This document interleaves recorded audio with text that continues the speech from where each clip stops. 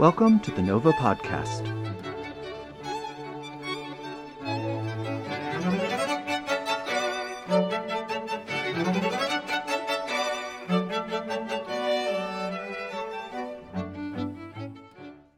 Welcome to the Nova Podcast. I'm Rebecca McFall, a violinist with the Fry Street Quartet, which is in residence at the Kane College of the Arts at Utah State University.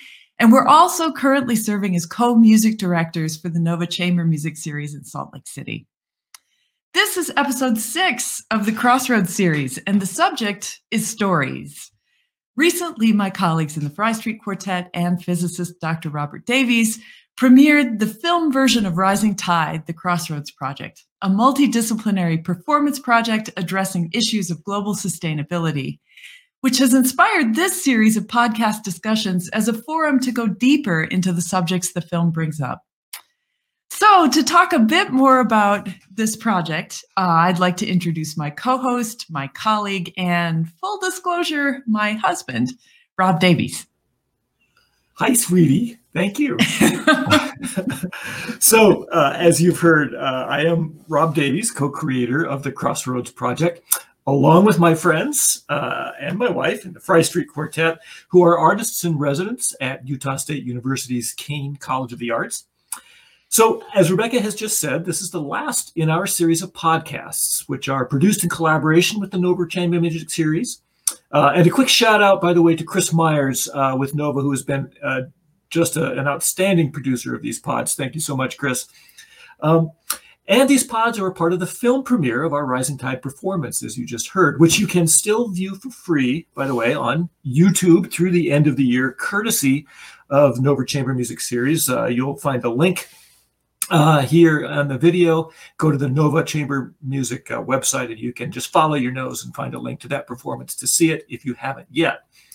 So if you've made it this far, though, you know that Rising Tide is this, as Rebecca said, intimate look at our planet, at ourselves, at the intersection of these two and the paths that lie before us.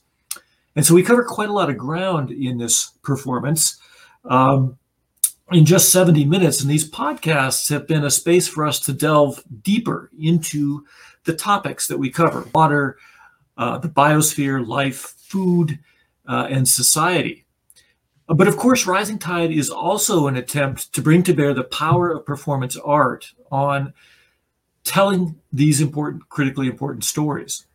And it is one of a growing number of such efforts. And in this, our final discussion, we've invited two artists who have been hugely effective and hugely active in using their professional lives as performance artists to bring the stories of climate and global change to the world. Currently serving as composer in residence with the storied Philadelphia Orchestra and included in the Washington Post list of the 35 most significant women composers in history, identity has always been at the center of composer-pianist Gabriela Lina Frank's music. Born in Berkeley, California, to a mother of mixed Peruvian and Chinese ancestry and a father of Lithuanian and Jewish descent, Gabriela explores her multicultural heritage through her compositions. Inspired by the works of Bela Bartok and Alberto Ginastera, Gabriela has traveled extensively throughout South America in creative exploration. Her music often reflects not only her personal experience as a multiracial Latina, but also refract her studies of Latin American cultures, incorporating poetry, mythology, and native musical styles into a Western classical framework that is uniquely her own. Moreover, she writes, there's usually a storyline behind my music, a scenario or character. Gabriela is on the G. Schirmer roster and also is the recent recipient of the Heinz Award in the Arts and Humanities.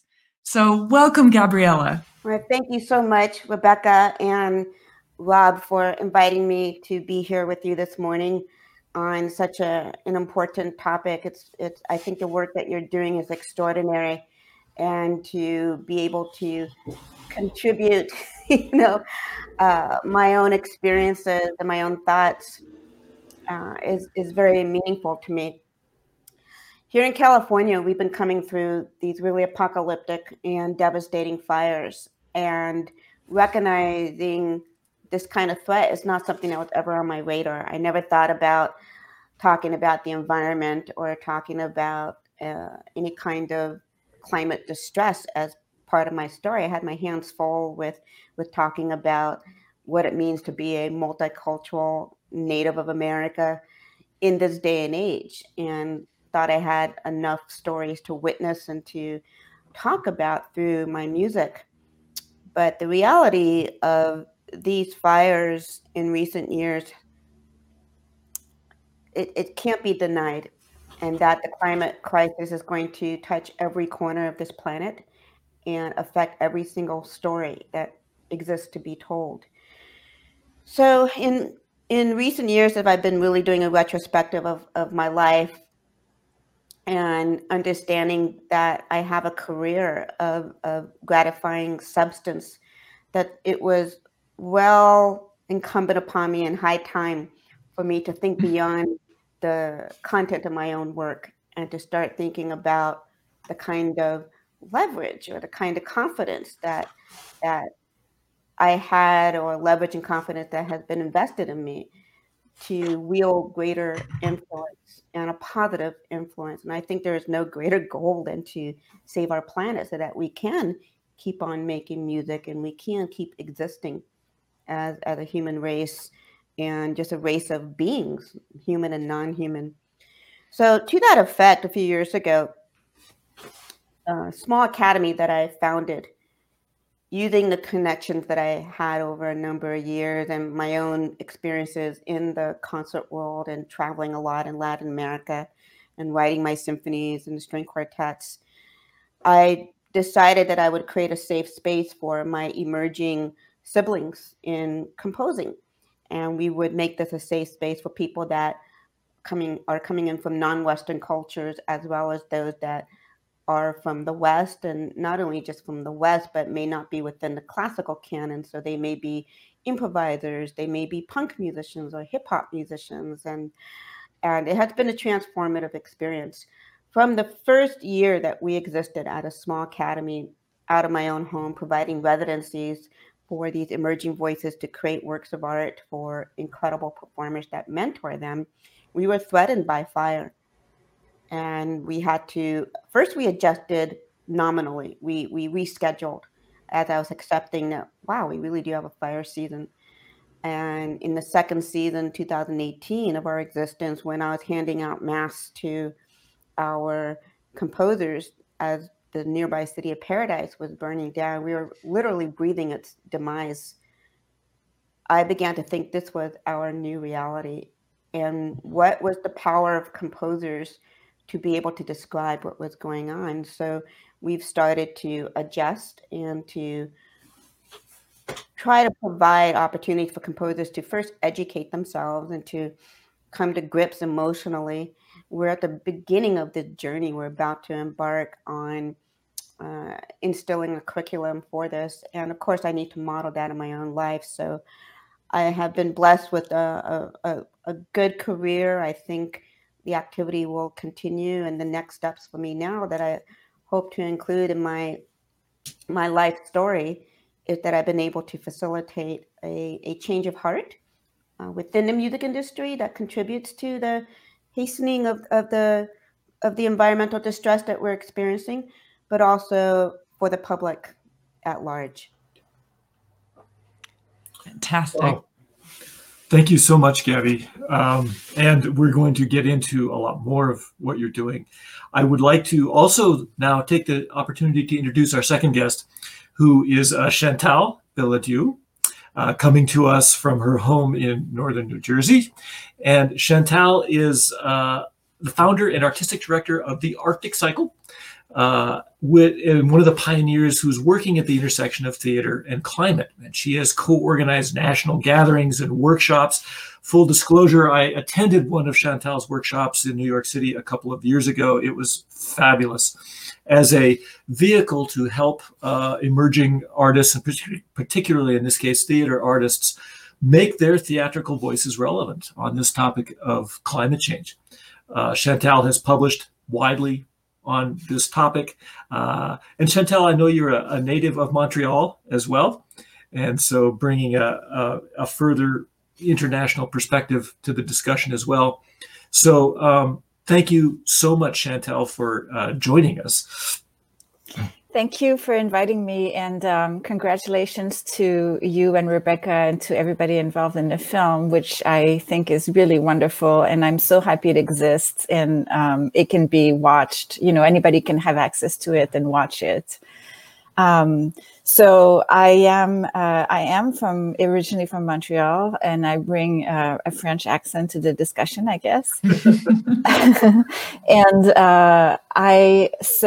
I'm trained as a playwright, and something like 12 years ago, I went on a trip to Alaska as a vacation. And because I knew somebody who lived there who had invited me to visit. And this was my first time that far north. It was my first time in Arctic territory. And this was 2007. So it was 1 year after Al Gore's first documentary, An Inconvenient Truth, came out.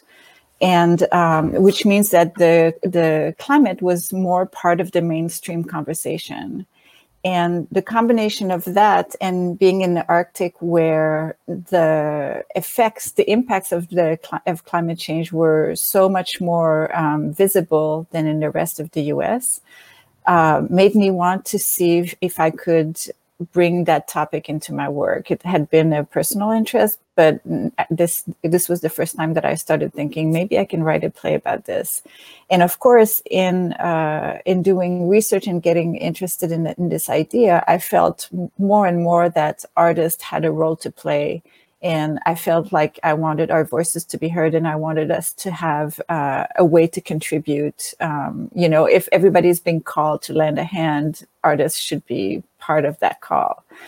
So I went from, I wrote a play, and again, being from Quebec, from Canada, I started looking at what was going on in the Canadian Arctic, because of course, the Arctic territory in Canada is huge compared to the US, let's say. You know, Alaska is a small proportion of the entire US territory, but the Canadian Arctic is really big. And I wrote my first play. It's called Sila, which is set in the Canadian Arctic. And it premiered in 2014. And in working on that, I felt that there was much more to say than I could say in one play. And so I thought, okay, I'm going to write another play and maybe more after that. But in order to have this work be somewhat cohesive, I was trying to, I looked for some kind of container. And of course, the Arctic Council I discovered the Arctic Council has 8 countries, 8 members who represent the 8 countries that have Arctic territories. And so I thought, okay, I'm going to write a play for each of these countries, which that means 8 plays and on that topic. And it's a huge endeavor. I'm on number 3 at the moment. So 1 and 2 have been written, produced, published. I'm on number 3, and my biggest hope is that I get to the end of the series before I die. And then after that, we can get on about the other stuff later in the conversation. But after that, I went on to create other programs because I was looking for things that didn't exist. But this is my origin story, let's say. So, I mean, this is pretty. I find both of these stories fascinating, and the thing that I think really connects them in my mind is, Gabby, you really sort of what brought this into your professional sphere was the experience you were having with the fires, and Chantal, what brought this into your professional sphere was your personal experience in the Arctic and with climate change, and so. Of course, climate change is progressing quite rapidly. And I'm wondering you've both made large professional commitments to really address this in your professional works, but I'm assuming that's evolving. And maybe I'll start with you, Chantal, because you started maybe a bit earlier, so call it 10 years ago. You're going to write 8 plays you're on number 3, but of course, in the time that you started, the progress of climate change has really stepped up dramatically. Is this changing your thought as to what you're going to write? This was part of what was interesting to me, is because I knew, just because of how the theater industry works and also my own rhythm, I knew it was going to take me a long time. And, there's what each play is going to say, but there's also what the cycle as a whole is going to say. And because I knew it was going to be long, I'm hoping that the plays are going to reflect our evolving relationship with the issue. So that's it. You got this built-in flexibility to do that. Yeah. As you're doing it. Yes. Gabby, what about you? So a few years ago, you really took to this, but of course, I can't even begin to describe how much has changed in just the last few years. Yeah, our feet were literally held to the fire. And, with every year, we just went through our 4th season. 2017 was here in California when this latest wave and devastating wave of fires started. And a lot of us wrote it off as just a particularly bad year because California, every 10 years or so, has a really bad fire season. And I had an urbanite view on it, living in the Bay Area and being a native of the Bay Area for so long that I thought of it as, well, that's the price you pay. You want to live in the rural interface. You have to accept that fire is going to hit your area every 10 years or so. And I didn't book a lot of sympathy, to be perfectly honest. And then in 2018, the fires hit, and it was even worse. 2019, evacuations hit the coastline. 2020, millions of acres were burned. Each year, it's so dramatically, so much worse. And we know people now. So the urgency is not going to wait for a typical concert season in which commissions are brokered and come to fruition 3-4 years after the initial discussion. Symphony orchestras plan out 5 to 10 years often. And we have 9 more years before we hit that tipping point. They talk about the year 2030. That's just around the corner. And so there is a certain amount of urgency, dividing projects in which we can get composers more quickly up to speed and to, in the initial rounds of commissioning that I would like to do of my alums from my academy, I'm looking at the ones that have the skill sets and may have gone through some of these experiences already. In this initial group, I'm looking at several Native Californians who have been thinking about this and experiencing this already. Because in order for our stories to be authentic, it takes time. Artistic work that's here takes time to come in with an angle that will not dissipate like cotton candy. It's sweet and then just goes away. They don't really leave a dent in your psyche. And so we need to strategize about how people can delve into the experience that they already have while training the next generation, succeeding artists to tell these stories. I wonder if you could talk a little bit more about delving into the psyche and kind of what are you hoping to inspire with bringing this urgency kind of into your professional work? I'd love to hear from both of you, but since you used those words, Gabby, maybe you can speak to that a little bit. Well, I think they're mutual words. You and I have talked about that ideal place between alarm and aspiration. Yeah. And frankly, using this wonderful imagination that all of us artistic types are supposed to wield every day in and out, we're supposed to imagine what a green planet looks like. And I'm 48 years old now, so I'm about to move into the second half of my life because I'm determined to hit 100. I want to know what it looks like when we come through the other side, what a green planet looks like when everybody accepts that we're part of this effort to repair the earth and get it back to where it was in our childhood when birds sang all the time and insects just streamed out of the garden. I mean, this is how things were. Butterflies were like abundant. And I slowly realized that's not just a romanticized childhood memory. That really was how things were. And these artists can tell those stories because the inclination is for people to throw up their hands. is to enter a mental and psychic, really, paralysis, saying, what do you mean I can't fly? I have to put food on the table. What is my artistic life going to look like when I can't take that prestigious gig in New York City? And I can't argue with my employers that want me to take a tour around the country that is completely not ethical from an eco standpoint. So there's also the journey of grieving that I think we don't talk about a lot. And I remember when it hit me, when I really just sat and I said, my life is in danger. I'm looking at this smoke. My life is in danger. And I just sat there like a rock. And my whole life just caught up with me. The fact that I've built a major career on the back of a lot of carbon, and flying. And I was grieving that my planet really wasn't the same as it was that I remember from my girlhood. And perhaps if you're artistic, you really feel things sometimes, and we pour it into our plays and our prose, but we have to move on this. And we have strength. We really do. And we can channel, that grief into the stories, but also provide a way for artists to grieve.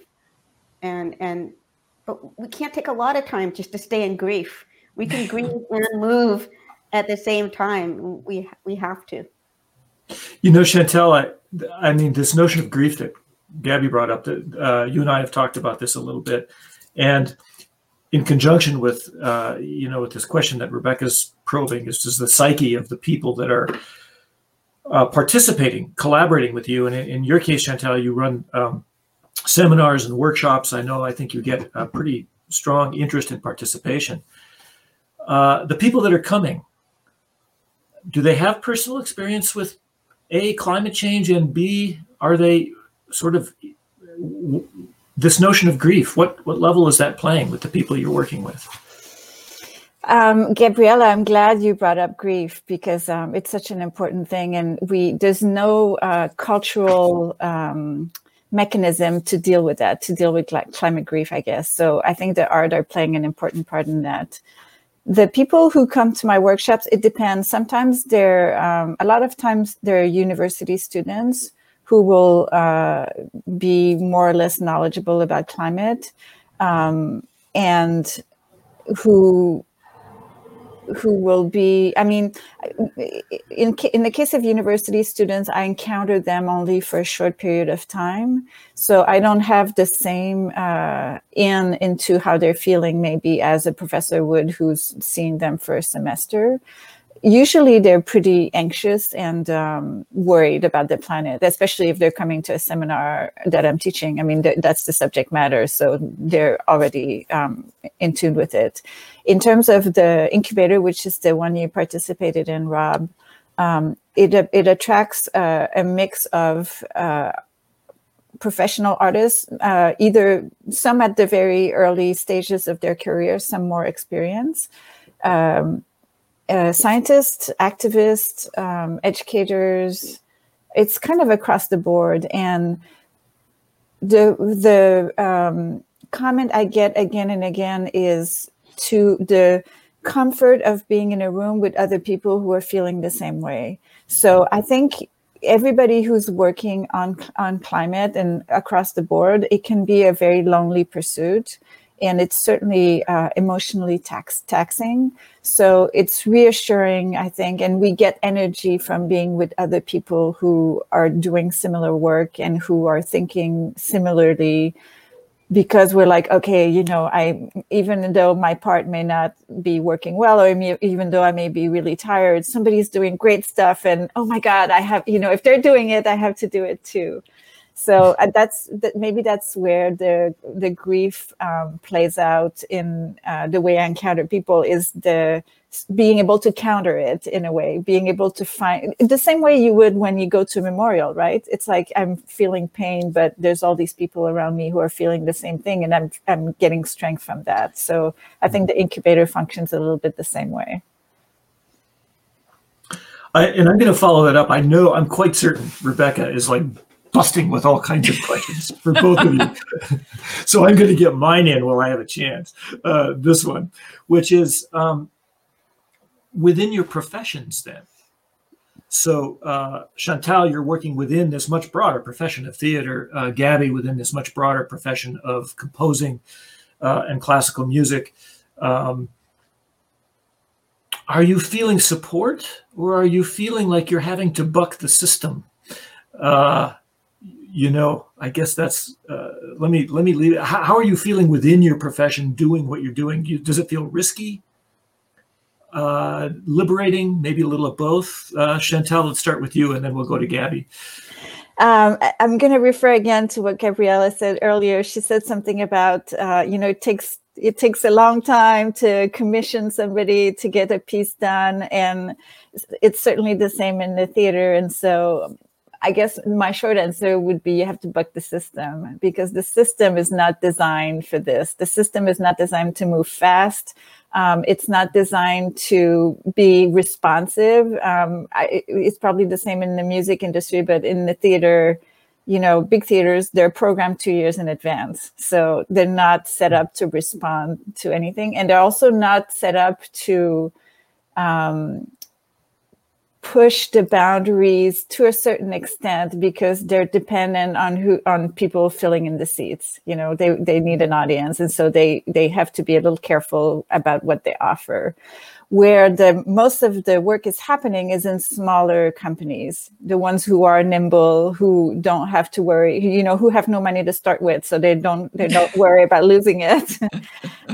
And young people who don't have a career behind them of doing things differently. They're, again, more willing to try different things, take risks. And it can be, depending on where you are in the country, it's still weirdly a controversial issue. So, the work happens mostly, I think, on the coast and in large urban areas, but otherwise it's hard to push this topic into more rural areas or areas where there's still a lot of denial of climate science. Gabby, what about you? Well, I can't add a single thing. I mean, you could take out the word theater and just put in music. Every single thing you said, Chantal, completely applies 1,000%. And I would add that, with the young people, because they haven't invested their identity so much in the expenditure of carbon the way we have, you look at them, they're more vegan than the generations coming before. And a lot of them are already saying, we're not going to have kids, because we don't have time, and why would we? And I can very easily envision a future where they're boycotting events in which the guests flew in, that we're going to lose this audience for theater and music. The mystique of the celebrity outsider, the exotic European, violinist coming in to do a concert is not going to be of interest. And so there are deep cultural values that need to shift. That said, I think this past year, this pandemic has been such a violent and hard reset for all of us, where we are doing and imagining things we previously thought completely antithetical, completely impossible, and sacrilegious to even entertain. Doing anything online for an art form like theater and music, which really depends on being in person. Lightning would come down from the sky if you should ever suggest that. And yet some really interesting new art forms are coming out from this. But also looking at diversity. And there's abundant evidence to show that when we educate girls and we educate people of color, that is a climate action. And so to give voice to their stories, you might unintentionally talk about environmental racism, for instance. So that this year has just opened the door on multiple angles in which to talk about the climate crisis, hidden under diversity, diversity initiatives, or including more voices from women. So I think now at the time when people are more open to different kinds of solutions, to also talk about, health epidemics are more likely on a warming planet. And we want, this pandemic is climate crisis in action. We are in it. And if you when I bring that up to some of my peers, you see them just freeze for a moment. It suddenly became real, just like the way they checked in on me. Are you still alive there in California? As each fire is getting worse. And I really had that kind of reaction. So we're at a unique time when the theater world and the music world may speed up, may become nimble, and like a smaller organization may lean on the urgency that young people are feeling. And one can hope. And I think those of us that are conscious of it, now working from the inside of our respective industries, need to push and to say, keep innovating, keep trying new things, speak the language of the present urgency that a lot of these organizations are feeling, but with a larger impact beyond when this specific crisis begins to ease.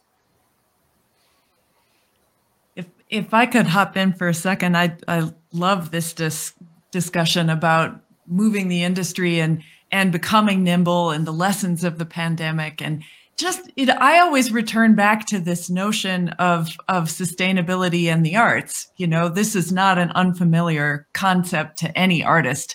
To become sustainable just as an individual, as an artist, is a big deal. And once you start, thinking about that concept inside this crisis, you start seeing all the layers that actually, without addressing the big existential sustainability crises, our very own sustainability with careers in the arts is also at risk. But to pivot to the hopeful message, the lessons of the pandemic about needing to pivot quickly and trying new things, I think maybe does have us in a more experimental activist mindset, possibly. And when you look at the numbers for the carbon budget and the scientists telling us that we've got basically 8 years from this point to make this transformation. Of course, the transformation has to happen now in order for us to meet that deadline.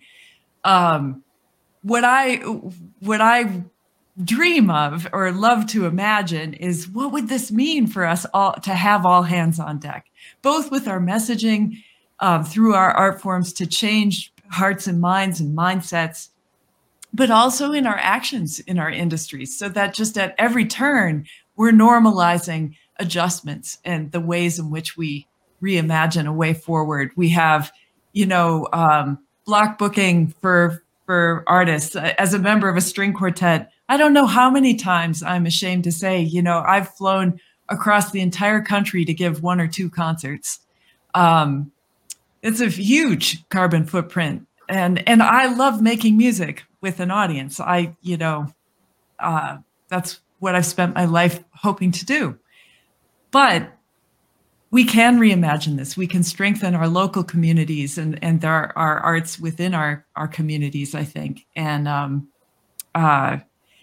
anyway, I wonder if along these lines, I could ask each of you to talk a little bit more about some of the reimagining maybe that you've done. What do you see that could be transformational, either inside the art form itself and the messaging, or in practices, anything at all? Maybe Gabby, I'll throw it back to you, because I know we've talked a little bit about this already. Well, I think you mentioned one big one about the block booking and the restriction clauses that make it really difficult for a musician to come in and pick up 6 local concerts or be on the road for a month and then largely, stay home. And one thing that we have just begun to launch at My Tiny Academy, and we are one of those nimble, very low budget organizations, it's literally out of my house. So I set the rules. If it's in my house, as long as I have the $5 that it takes to get something going. But one thing that we have started, we're calling it the Chasky Music Series, a decarbonized concert experience. And we just had the premiere last week, a solo violin work. And the Chasky, coming from my mother's culture in Peru, the Chasky was the runner that was allowed in an official capacity on the Inca Road, which was our version through Bolivia, Peru, and Latin America of the Silk Road, the Camino del Inca. So the idea is that we would commission from our alums a solo work. In this case, it's violin, and then line up a dozen violinists around the world that will commit to playing it. So this way, the music does travel without that premiering violinist needing to get on a plane.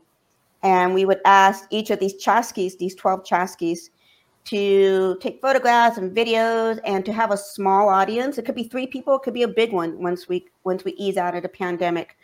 And then we would collect together a collage of all these performances. And so every composer, when they write a piece of music, just like when a playwright writes a play, you wonder if it's going to have a life beyond the premiere. So getting that successive run is really, really important.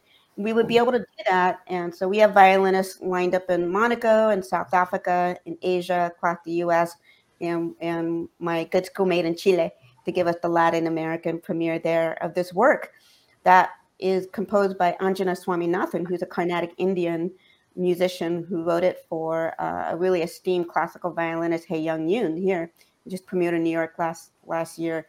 So our idea is to show how we were able to spread the music through multiple musicians in a highly beneficial way without needing to get on a plane. And we ask the musicians, this has to be in your hometown or where you live. We don't want you to get on a plane and do that, you know. But if it's included, then we have some guidelines. So for instance, we're trying to introduce the violinists themselves to this idea of rethinking how they make music. See, we're not advocating just to a public, we're actually talking to each other within the industry. And that's really, really necessary to model how they can have a vibrant career if we think about these other ways. And who else but we insiders? You know, Chantal can think of these things that she knows is necessary, and I can think of these things, and we pay everybody. We have is not very much in the first year, but the goal is to model it. Once it's modeled, we have something to show to donors so they understand what's going on and they see this incredible talent and commitment. It's much easier to pull in the funds to grow the program. Ah, it's great. Chantal, along this very line, I know you have a project, this project of, I want to make sure I get the title right, Climate Change Theater Action. And earlier, Gabby mentioned the emphasis on cultural diversity as well, and bringing into all of this voices that have often not had large stage or real voice. And I know that this year, your Climate Change Theater Action project has as a focus the Green New Deal. And I'm wondering if you could talk a little bit first. What is this effort, and then why the Green New Deal? Yeah, Climate Change Theater Action was created in 2015, and it was an idea that I and 3 other colleagues came up with.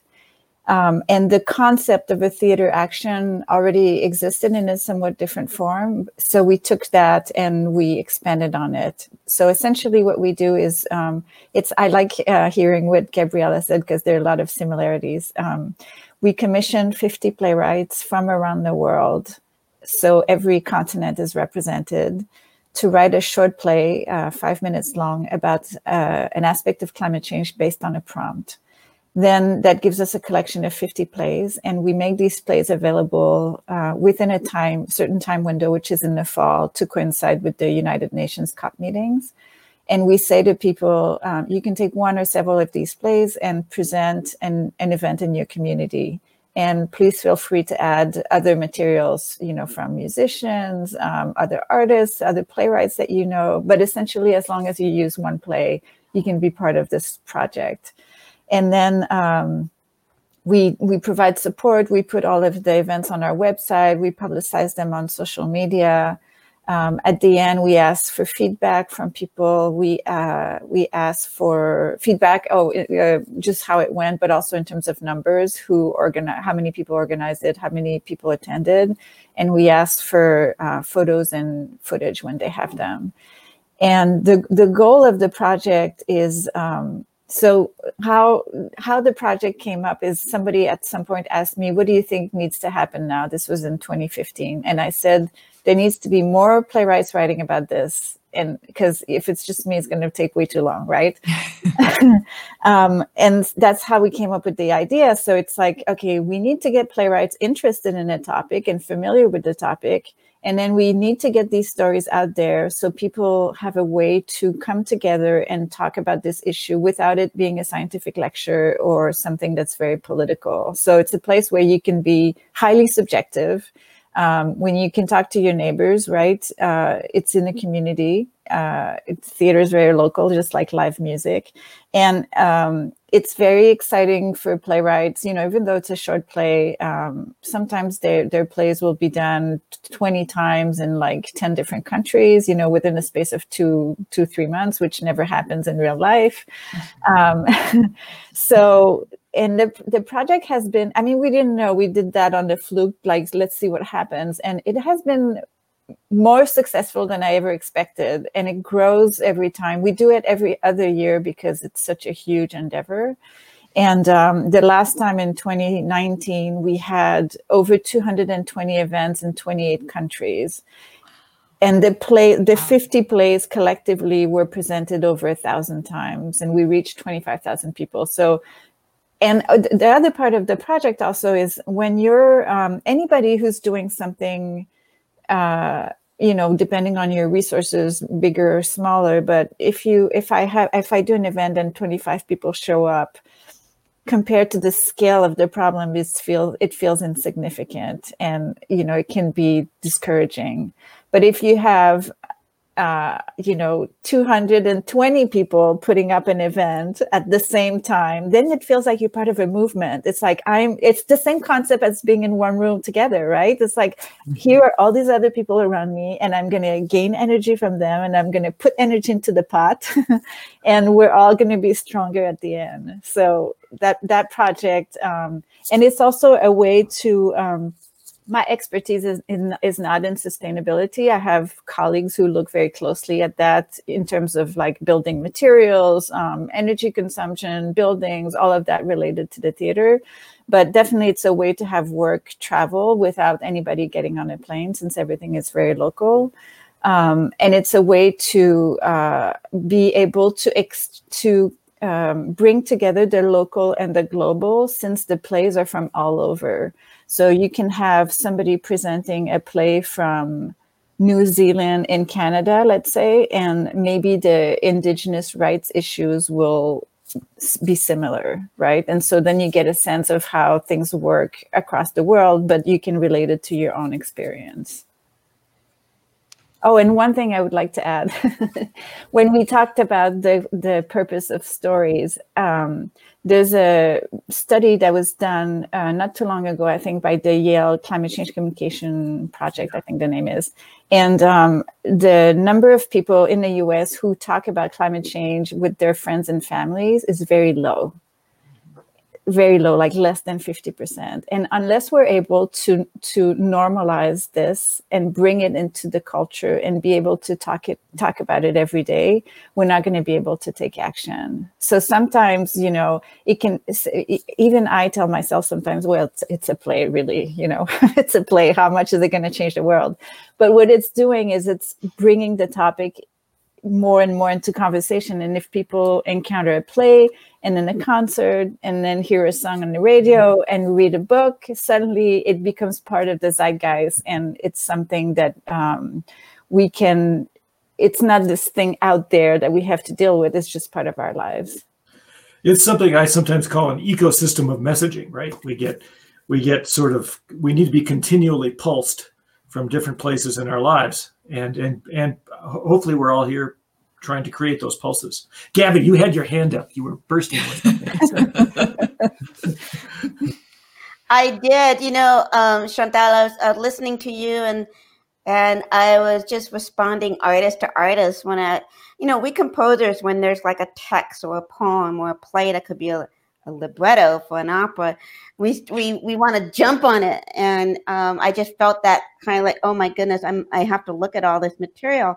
And when this podcast is over, I would love to talk with you and look at all of these wonderful artworks and just to see what maybe I could compose something to or bring to life in a small opera, or my composers. Because, we have an army of talent and an army of messengers, basically. And there is a confluence of benefit, I think, that can happen when we do normalize these conversations, and we do so within our artistic circles as well as outside. I think like attracts like, which is what this quartet of voices is proving, where we have to normalize, find one another, magnify our intentions and efforts. And I'm having that kind of response to this magnificent project that you've stewarded into life. I do believe messages have to be reiterated again and again and again, and from unexpected places, and from trusted voices and unknown voices in a variety of different angles, and in the news, but in art. I mean, it just has to happen again and again and again. And again, our industry is not necessarily built for that. It's built for the splashy premiere that is often the bulk of a person's income. You depend on these commissions, and you may get some royalties that trickle in for the scant performances that happen elsewhere. But if we address climate change, we're also going to change the field. The two go hand in hand. I really don't see how addressing climate change in a meaningful way, a climate crisis, I should say, in a meaningful way, can happen with the existing mores and the existing mechanisms of how art is produced and disseminated and enjoyed. It's just not it's not necessary enough if you follow this path. I love all of that. I wonder, Chantal, you said something that is dear to my heart about creating this cultural space for these conversations and for this messaging away from the political arena, or just normalizing it through talking to your neighbors about it, and that was very much the inspiration for Rising Tide, actually, because the concert hall is a safe space. People go there, and you can. Wow, there's just so much potential to move the conversation away from places where that conversation is currently stuck or hindered, and so I'm inspired by both of you and all that you're doing to kind of claim that space for change. Well, congrats to you for bringing us together. I mean, it's really the film, right, and the project that is bringing all of these wonderful people. I watched some of your other podcasts, and it's all my congrats to you for doing this. Oh, well, thank you.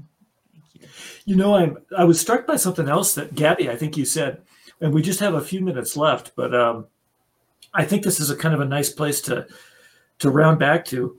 So,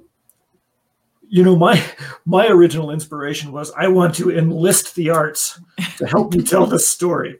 And of course, not unreasonably, artists will sometimes bristle at having themselves enlisted for something other than the art. The art is here for this.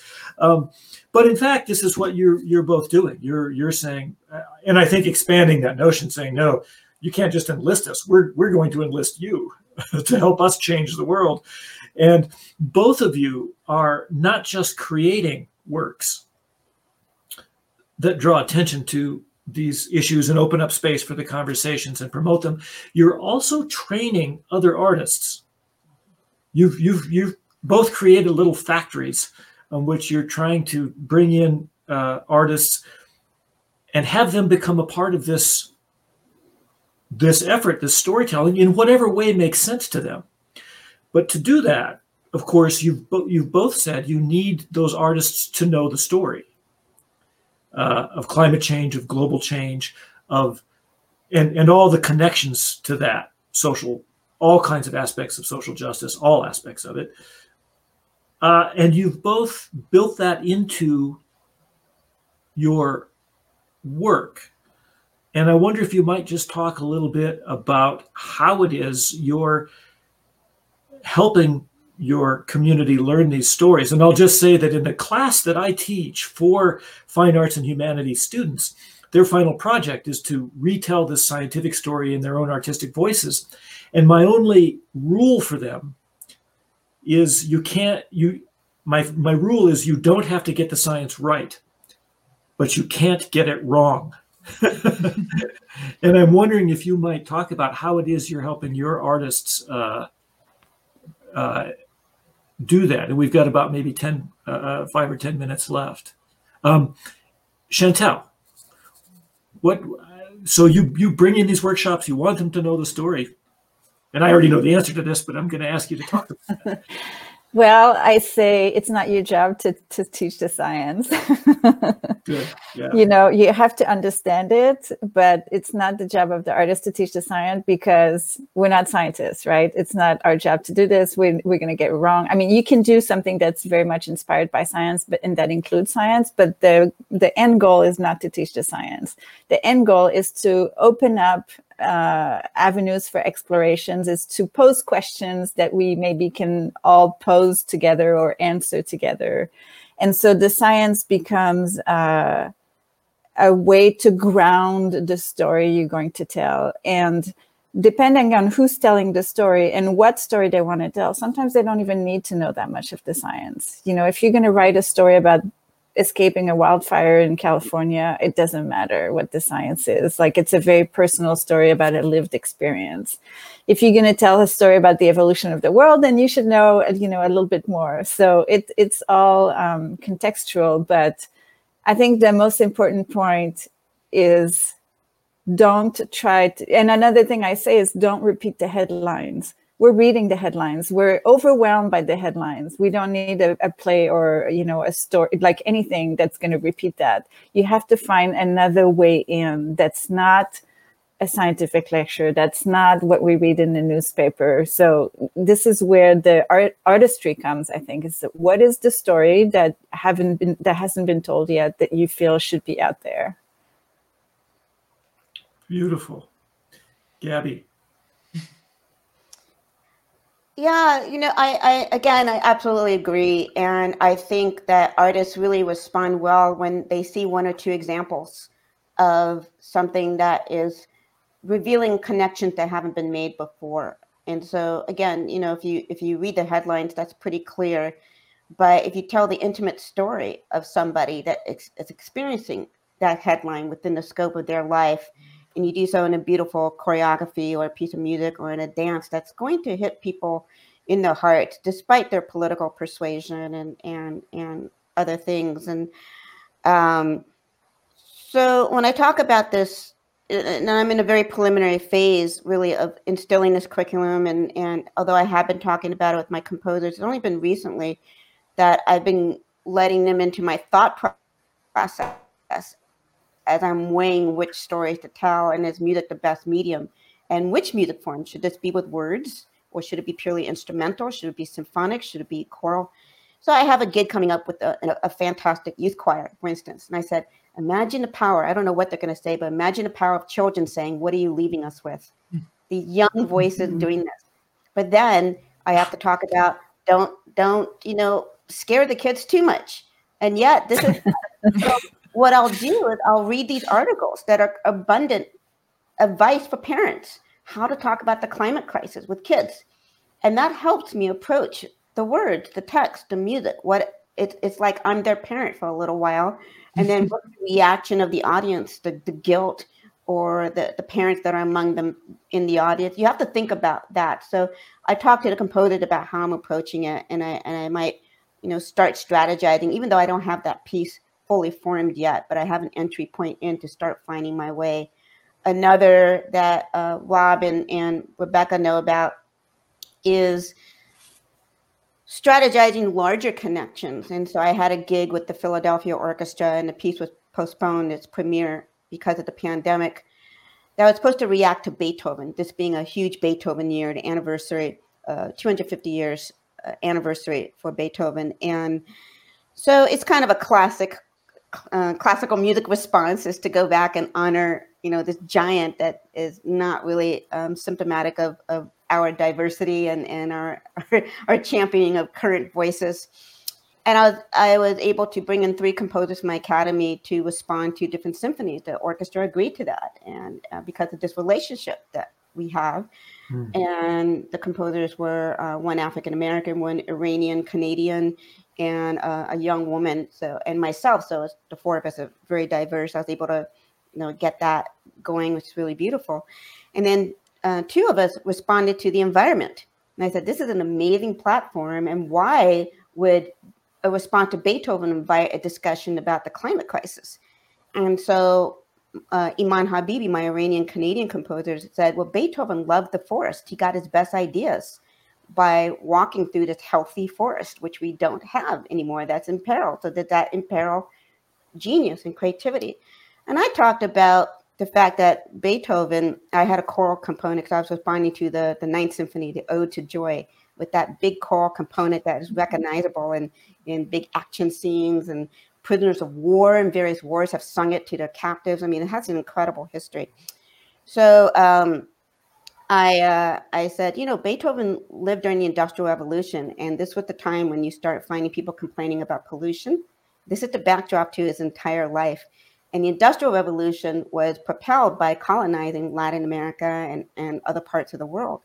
So this is a fantasy. Beethoven's going to meet somebody from Latin America who is a fellow artist, a member of the Cusco School of Painters. And the Cusco School were these anonymous indigenous painters of Peru conscripted into artistic evangelism. They were taught the Flemish style of painting in order to evangelize the natives. And they were largely anonymous. But as the movement went on over many decades, they began to sign their paintings. They began to include emblems of Peruvian landscape, while the Peruvian landscape was changing. And so the message is that you are harming our environment. We're trying to save it. We're putting it out into the inhospitable land.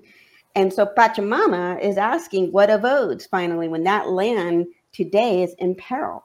When these animals that I'm hiding in my paintings that are native to Peru and not to Europe are no longer here. When these beautiful rivers are exploding into oily fire because of oil spills.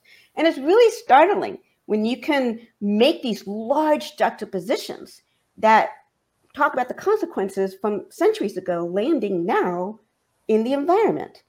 And this draws on what I already know. I already know about Latin American idioms. And so what we have to tell our artists too is that you have 90% of what you need already.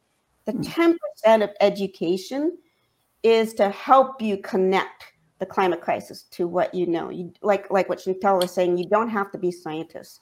And use that imagination. This takes time. I didn't have this beautiful story clear in my head when I first started the piece. I had an instinct that there's something to explore here. And I got it at the bar line. I got the whole thing right as I was in it. So you have to teach your artists courage. This is a new area that not a lot of artists have explored yet. And they have to use the skill set they already have and find their answers in it, which can be hard when everything's publicly premiered. You don't have the privacy to fail so much, and we don't have a lot of time for that. So there's and so I talk about that with my composer. You're asking about how do we train our artists into it?